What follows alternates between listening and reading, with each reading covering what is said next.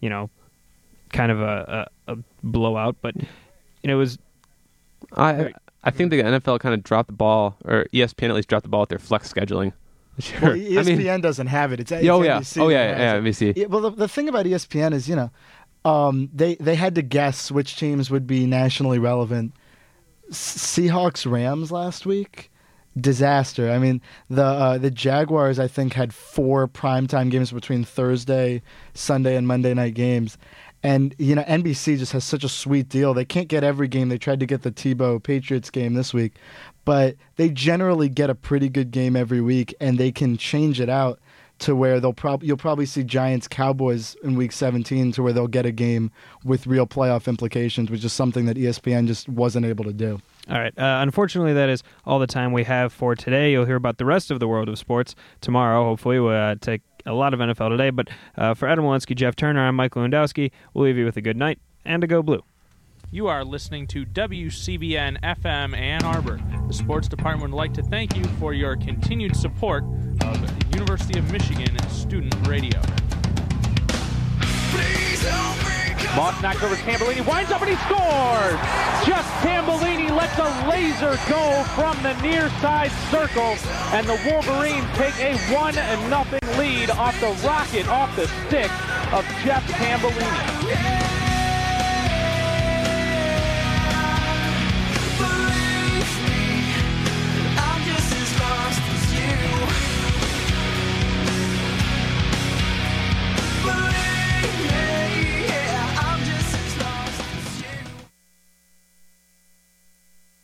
Hi, this is Maggie Estep, and I'm doing a legal station ID.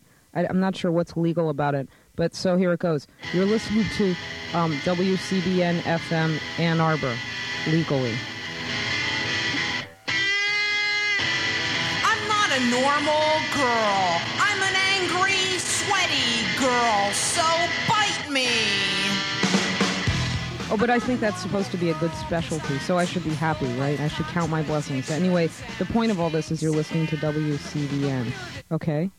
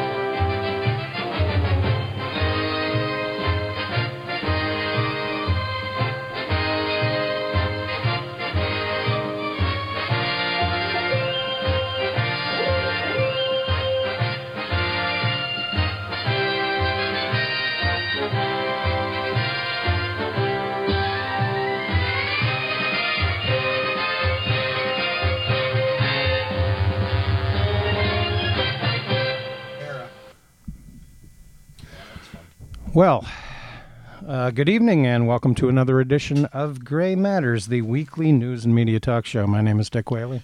And I'm Jim Dwyer. And I guess the interesting sort of big week in terms of people passing away and international events. Of course, it was announced today that Kim Jong-il has met this mortal coil. So the International Communist Daffy Duck Appreciation Society is actively seeking a new president. Yeah. And, of course, their version of communism can hardly be called that.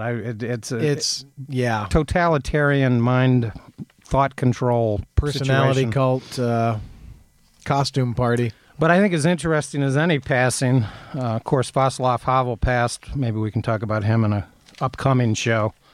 But Christopher Hitchens. It's ironic that perhaps poetic justice, or in the case of Christopher Hitchens, maybe I would jokingly call it prosaic justice, that he passed on the official flag ceremony day of the end of the Iraq War. Obviously, the American presence in Iraq will remain, but to Obama's credit, although in my opinion he took too long to dot the I's and cross the T's. He did resist keeping a residual force, a 25,000, 30,000 troop presence. Basically, the only troops that are going to be there are embassy protection. But Christopher Hitchens passed away on Thursday night. And I find it very weird that he died in Houston. I found this in the New York Times obituary on Christopher Hitchens, which is well worth reading. I think that Christopher... He'd been ill for a while, so that may have been at some kind of treatment center. Treatment center, possibly hospice. His last several months, he was definitely connected to morphine drips, as they say, because heard a fascinating BBC report the night that he died. They reported it early, late Thursday night, early Friday morning, and in fact, the 9 o'clock edition of the BBC on WUOM devoted the first 20 minutes of the program to Christopher Hitchens.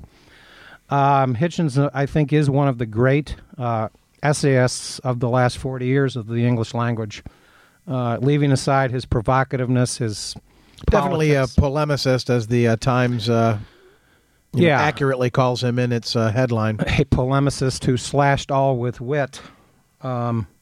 Then they note that he was a, quote, equal opportunity abuser. He included Henry Kissinger and Mother Teresa among his targets.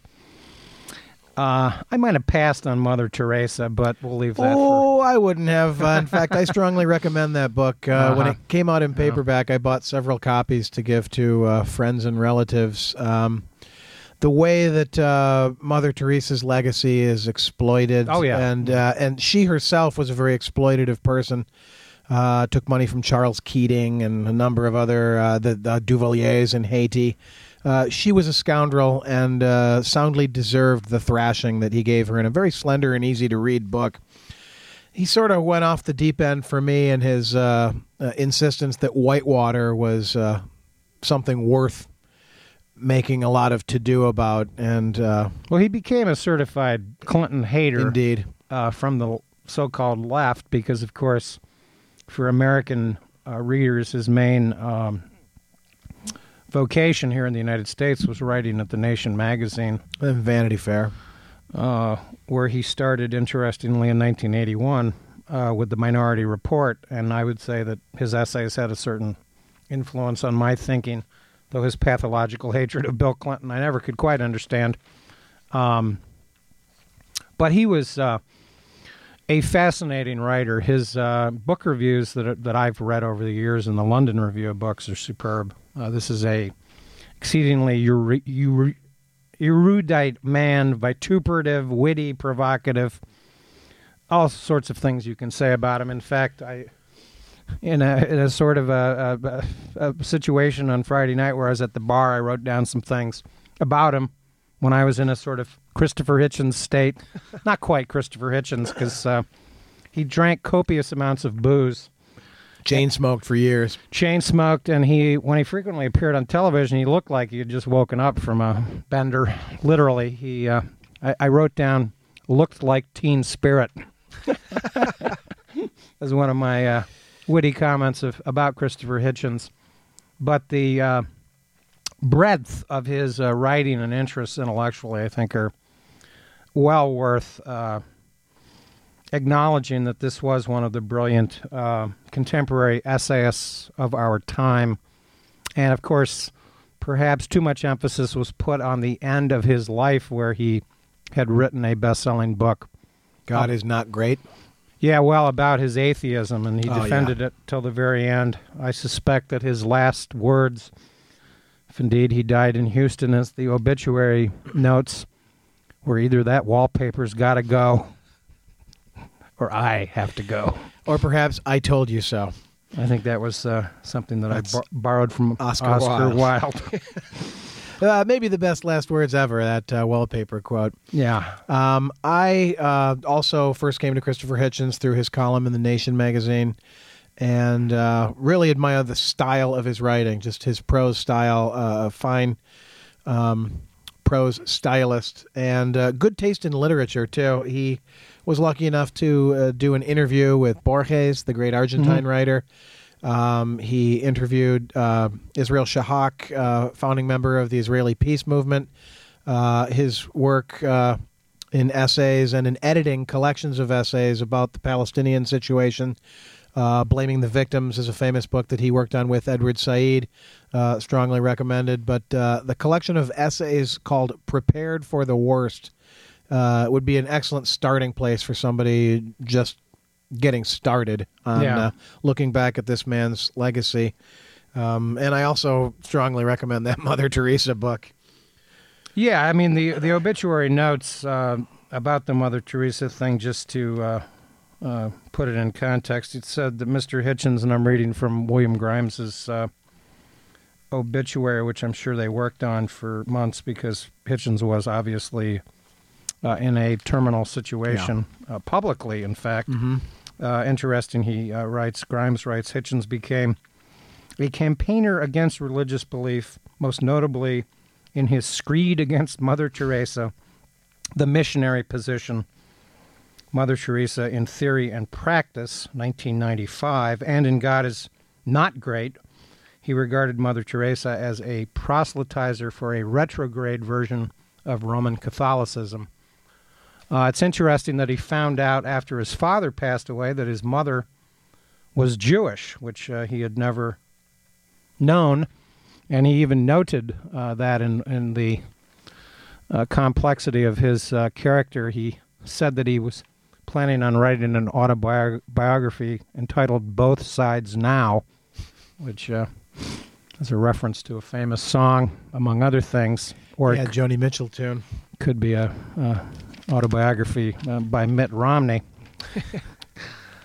And alas, his Thomas Jefferson book will go unfinished. I don't know if he even began that, but he was slated to have worked on that. It says that he has a book here about Orwell, which I highly recommend his insights to George Orwell, why George Orwell matters, actually why Orwell matters. Thomas Paine's Rights of Man, a biography, 2006, and a Thomas Jefferson, Author of America, 2005.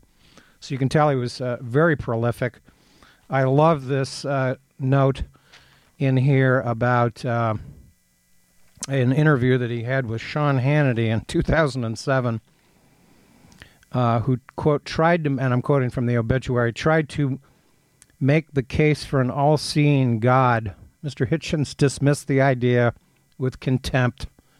It would be like living in North Korea, he said. So on that note, a few comments about Kim Jong-il, perhaps. Yes, Kim Jong-il. How many weeks do you give his son before the military just shunts him aside altogether and he turns up either vacationing somewhere outside of North Korea perpetually or just disappears? Well, Kim Jong... Or what his name is Kim Il-un. No, Kim Jong-un. Yeah. Which in French means one. I don't know. It's fascinating that he was anointed the successor. Kim Jong-il, of course, had a stroke several years ago and was obviously in bad health. It's strange that they have appointed a regent, so to speak, another relative to, quote, run the country. And most North Korea experts note that North Korea is essentially run by a military commission, something that the Egyptians have become acquainted with recently. Yeah. And ironically, a bizarre theory of administering military justice here in the United States that the Republican Party has suddenly injected themselves into. They don't want Guantanamo shut down. They want military commissions to continue jailing Muslim terrorists. The lead-in that I was actually going to use with Hitchens regarding the passing of him, of course, is the irony that he died on the formal handover of the American government to Iraq, because, of course, he became a vociferous supporter of the war, which I never could quite understand because he generally took anti-imperialistic positions. Well, his revulsion for Saddam Hussein is possibly Yeah. One reason. But, and the Salman Rushdie thing. Yeah. And also he was characterized as a fervent nationalist because it notes in the obituary that he was a ardent supporter of the British war in the Falklands, which at the time struck me as sort of a pseudo-war, but a war that had a huge impact on the Reagan administration, because it was interesting that Alexander Haig, a prima donna in his own right, but certainly not witty like Christopher Hitchens, ended up resigning because of the American government's tepid support for Britain. At the time, of course, the United States was utilizing the Argentinian military junta to train the Contras, something that I can't imagine that Hitchens appreciated in any way, shape, or form, since he got his early start, as the obituary notes, traveling in Northern Ireland, Greece, Cyprus, Portugal, Spain, and Argentina in the 1970s. As a young Trotskyite. Yeah, as a young Trotskyite, in which he, quote, generally shined a light on evil practices, I'm quoting from the obituary here, of entrenched dictators or the imperial machinations of great powers. The Iraq War, of course, has turned into the biggest colossal blunder in American history. I think it has surpassed Vietnam in terms of its horrid, and I use that word in capital letters, impact that it's had both on America and the Middle East, and particularly the Iraqi people, lost in some of the coverage on Thursday. Obviously, the pro forma speeches that Obama and Panetta gave to the troops. He made a surprise trip to Afghanistan, in which they kind of gave pep talks and sort of, let's say ex post facto, sort of tried to portray America's role in a more heroic fashion than should otherwise be the case. It's perhaps understandable. It's always important to remember that Obama, as commander-in-chief, cannot give anti-war speeches to the troops. Right. And you're duty bound to say that these lives were not wasted. But I think the average American citizen can stand back and say, well, gee, was my uncle's life wasted? Yeah. It always reminds me of the line from Clint Eastwood in The Good, the Bad, and the Ugly, when he's watching that pointless struggle over the bridge during the Civil War. I never seen so many men so badly wasted. Yeah. Or badly used. Badly used. Yeah, and I think the same could be said about America's blunder in Iraq. Tragic waste. Tragic waste, ridiculously expensive. Obviously, the overthrow of Saddam Hussein is a, quote, accomplishment, but we don't know how that's going to turn out. And, the imperialistic overreach of the United States, the neoconservative goal of remaking the Middle East, that was at the heart of their evil. They were the evildoers. They violated international law. I think there's been a number of revisionist theories also about Congress giving them approval.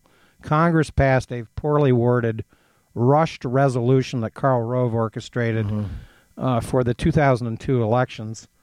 That, by the way, virtually no Republicans voted against. This was a Republican Party war authorized by Congress. It was reminiscent of the Gulf of Tonkin. It was based on misinformation, propaganda, lies, deception. Manufactured stunts. You name it. And then, of course, Bush is the one that gave the ultimatum in violation of the congressional resolution. For the record, the congressional resolution specifically said that George Bush had to ascertain and basically verify that Saddam Hussein was in material breach of UN resolutions. Hans Blix's report repudiated that and said, no, we need more time. This is why the UN did not approve a war resolution for Iraq. And Congress did not declare war on Iraq. They passed a poorly worded resolution in October of 2002, shortly before the elections, the midterm elections, that basically was like the Gulf of Tonkin. It was an open-ended handover to the executive branch to do what they wanted to do. And if people had read the Project for the New American Century, orchestrated by neoconservatives, many of whom were in the top ranks of the Bush administration, one could see that the Iraq War was doomed to fail from the beginning. The testimony, the inaccurate testimony that was repeatedly given by high-ranking Bush officials to Congress on the lead-up to the war is some of the most outrageous perjury in American history regarding the costs. Mm-hmm. It's fascinating, by the way, that Lawrence Lindsay, who was chairman of the Economic Advisors, when he gave an estimate of $100 to $200 billion, he was dismissed. Others said that the war would pay for itself. Paul Wolfowitz, a signer of the Project for the New American Century, which recommended the overthrow of Saddam Hussein in 1998. And let's make no mistake about this. Saddam Hussein made a mess of Iraq on his own. He started the Iran-Iraq War in 1980. He invaded Kuwait.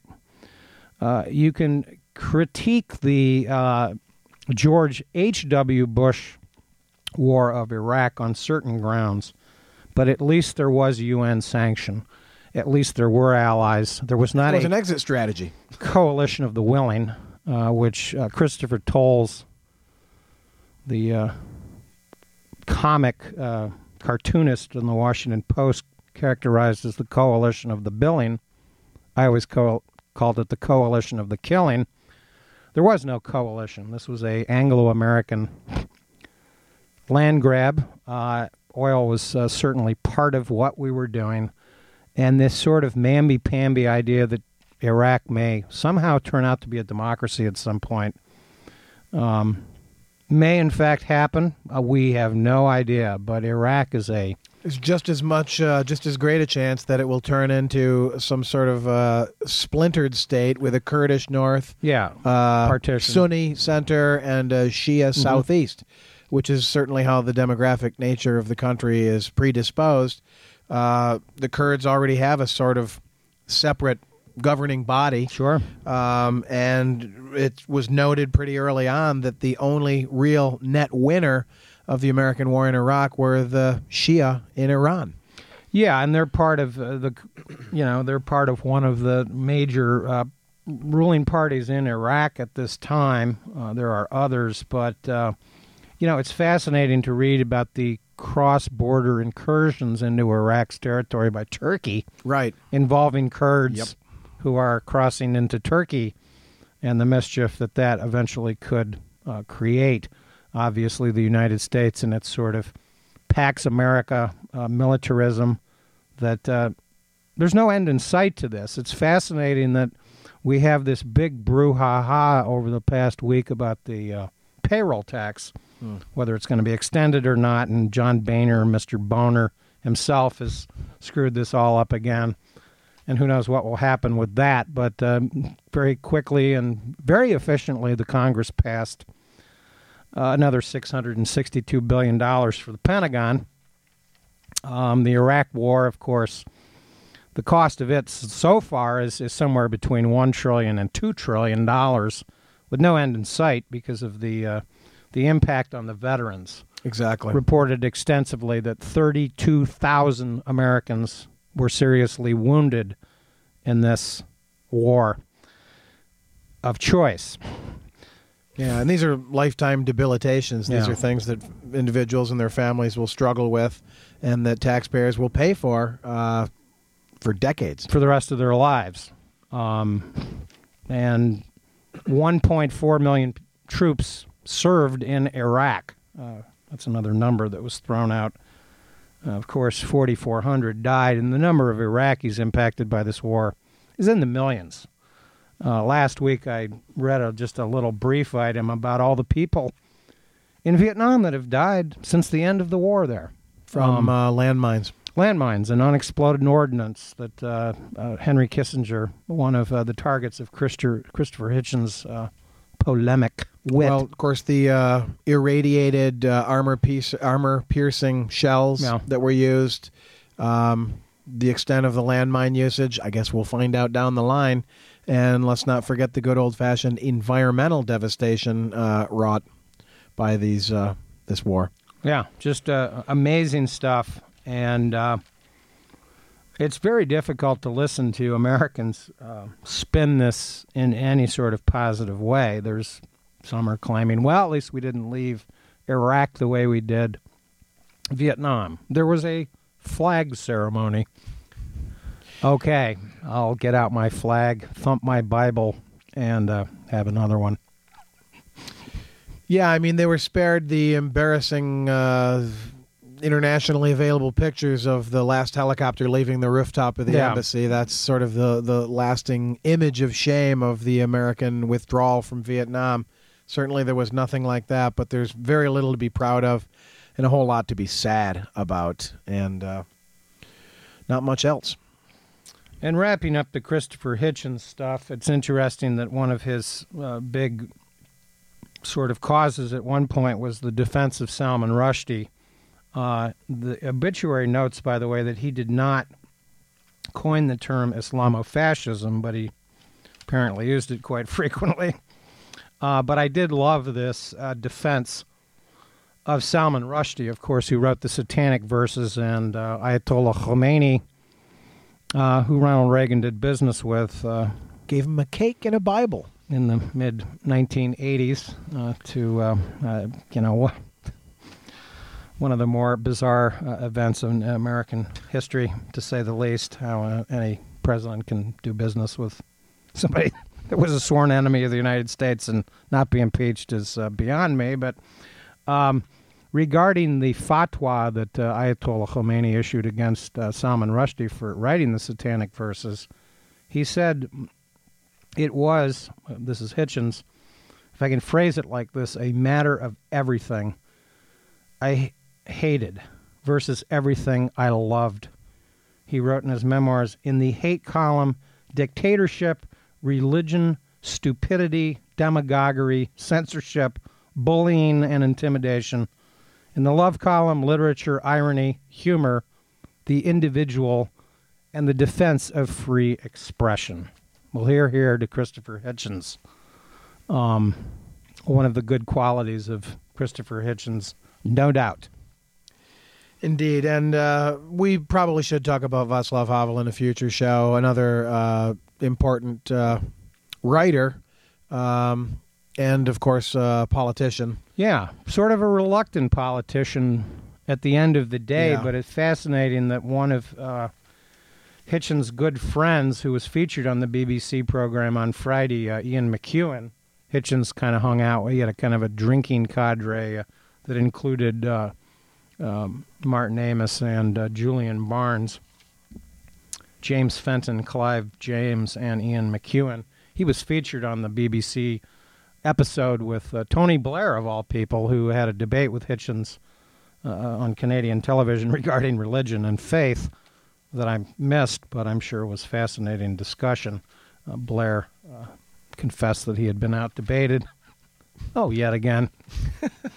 The poodle has faded, but anyway, Ian McEwan noted that Hitchens' greatness was the way he was able to bridge politics and literature, and that he was an incredibly well-read person that could quote quite a bit of poetry from memory, and read widely and commented widely. And, that used to be true of more politicians. Nowadays, of course, most politicians are largely ignorant of even the political history of the United States of their own lifetimes, let alone the colonial days or what have you. But and their misuse of the Founding Fathers is one of the things that has really annoyed me in the last several years, because I've been reading more stuff. It's interesting how we are taught history in America about the Founding Fathers when we're quite young, and then we sort of move past it. We of course, these are great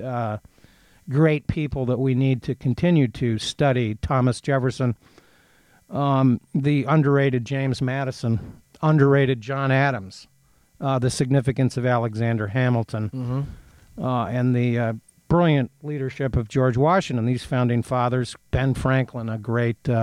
Thomas Paine. Thomas Paine, who Hitchens actually honored in a book. James Monroe is underrated. John Quincy Adams was one of our great secretaries of state. We need to read more about our founding fathers and dismiss some of this unbelievable nonsense that's going on in our public discourse. We can't pass budgets. We play games with Congress doesn't even know what its job is. They don't even do their job. It's pathetic. As soon as they pass a Senate bill that they've apparently agreed to move on and pass the payroll tax, and then John Boehner suddenly throws in the XL pipeline nonsense. It's completely disconnected from it, and it's this decline in science that's so troubling. And these continued assertions that the founding fathers had this profound belief in merging church and state. It's just outrageously false. It's the other way around. Indeed. It's the whole concept of the First Amendment, which I'm sure was at the end of the day one of the reasons Hitchens decided to live in the United States. He probably would have been in court quite a bit if he'd stayed in Britain as a journalist. Yeah, they don't have a Bill of Rights there, for one thing. And it's always clear to remember about the First Amendment that you can't have freedom of religion unless you also have freedom from religion. Yes. And that is one of our great freedoms. We'd like to thank Andrew once again for engineering this evening. Do stay tuned. Yazoo City Calling will be coming up shortly here on WCBN FM Ann Arbor. There is quite a lot of traffic out there. I think there's a kind of a coalescence of people leaving town and doing shopping. Beware, by the way, of the CBN area in particular if you're on foot. There are crows everywhere. Bombing. Murders of crows.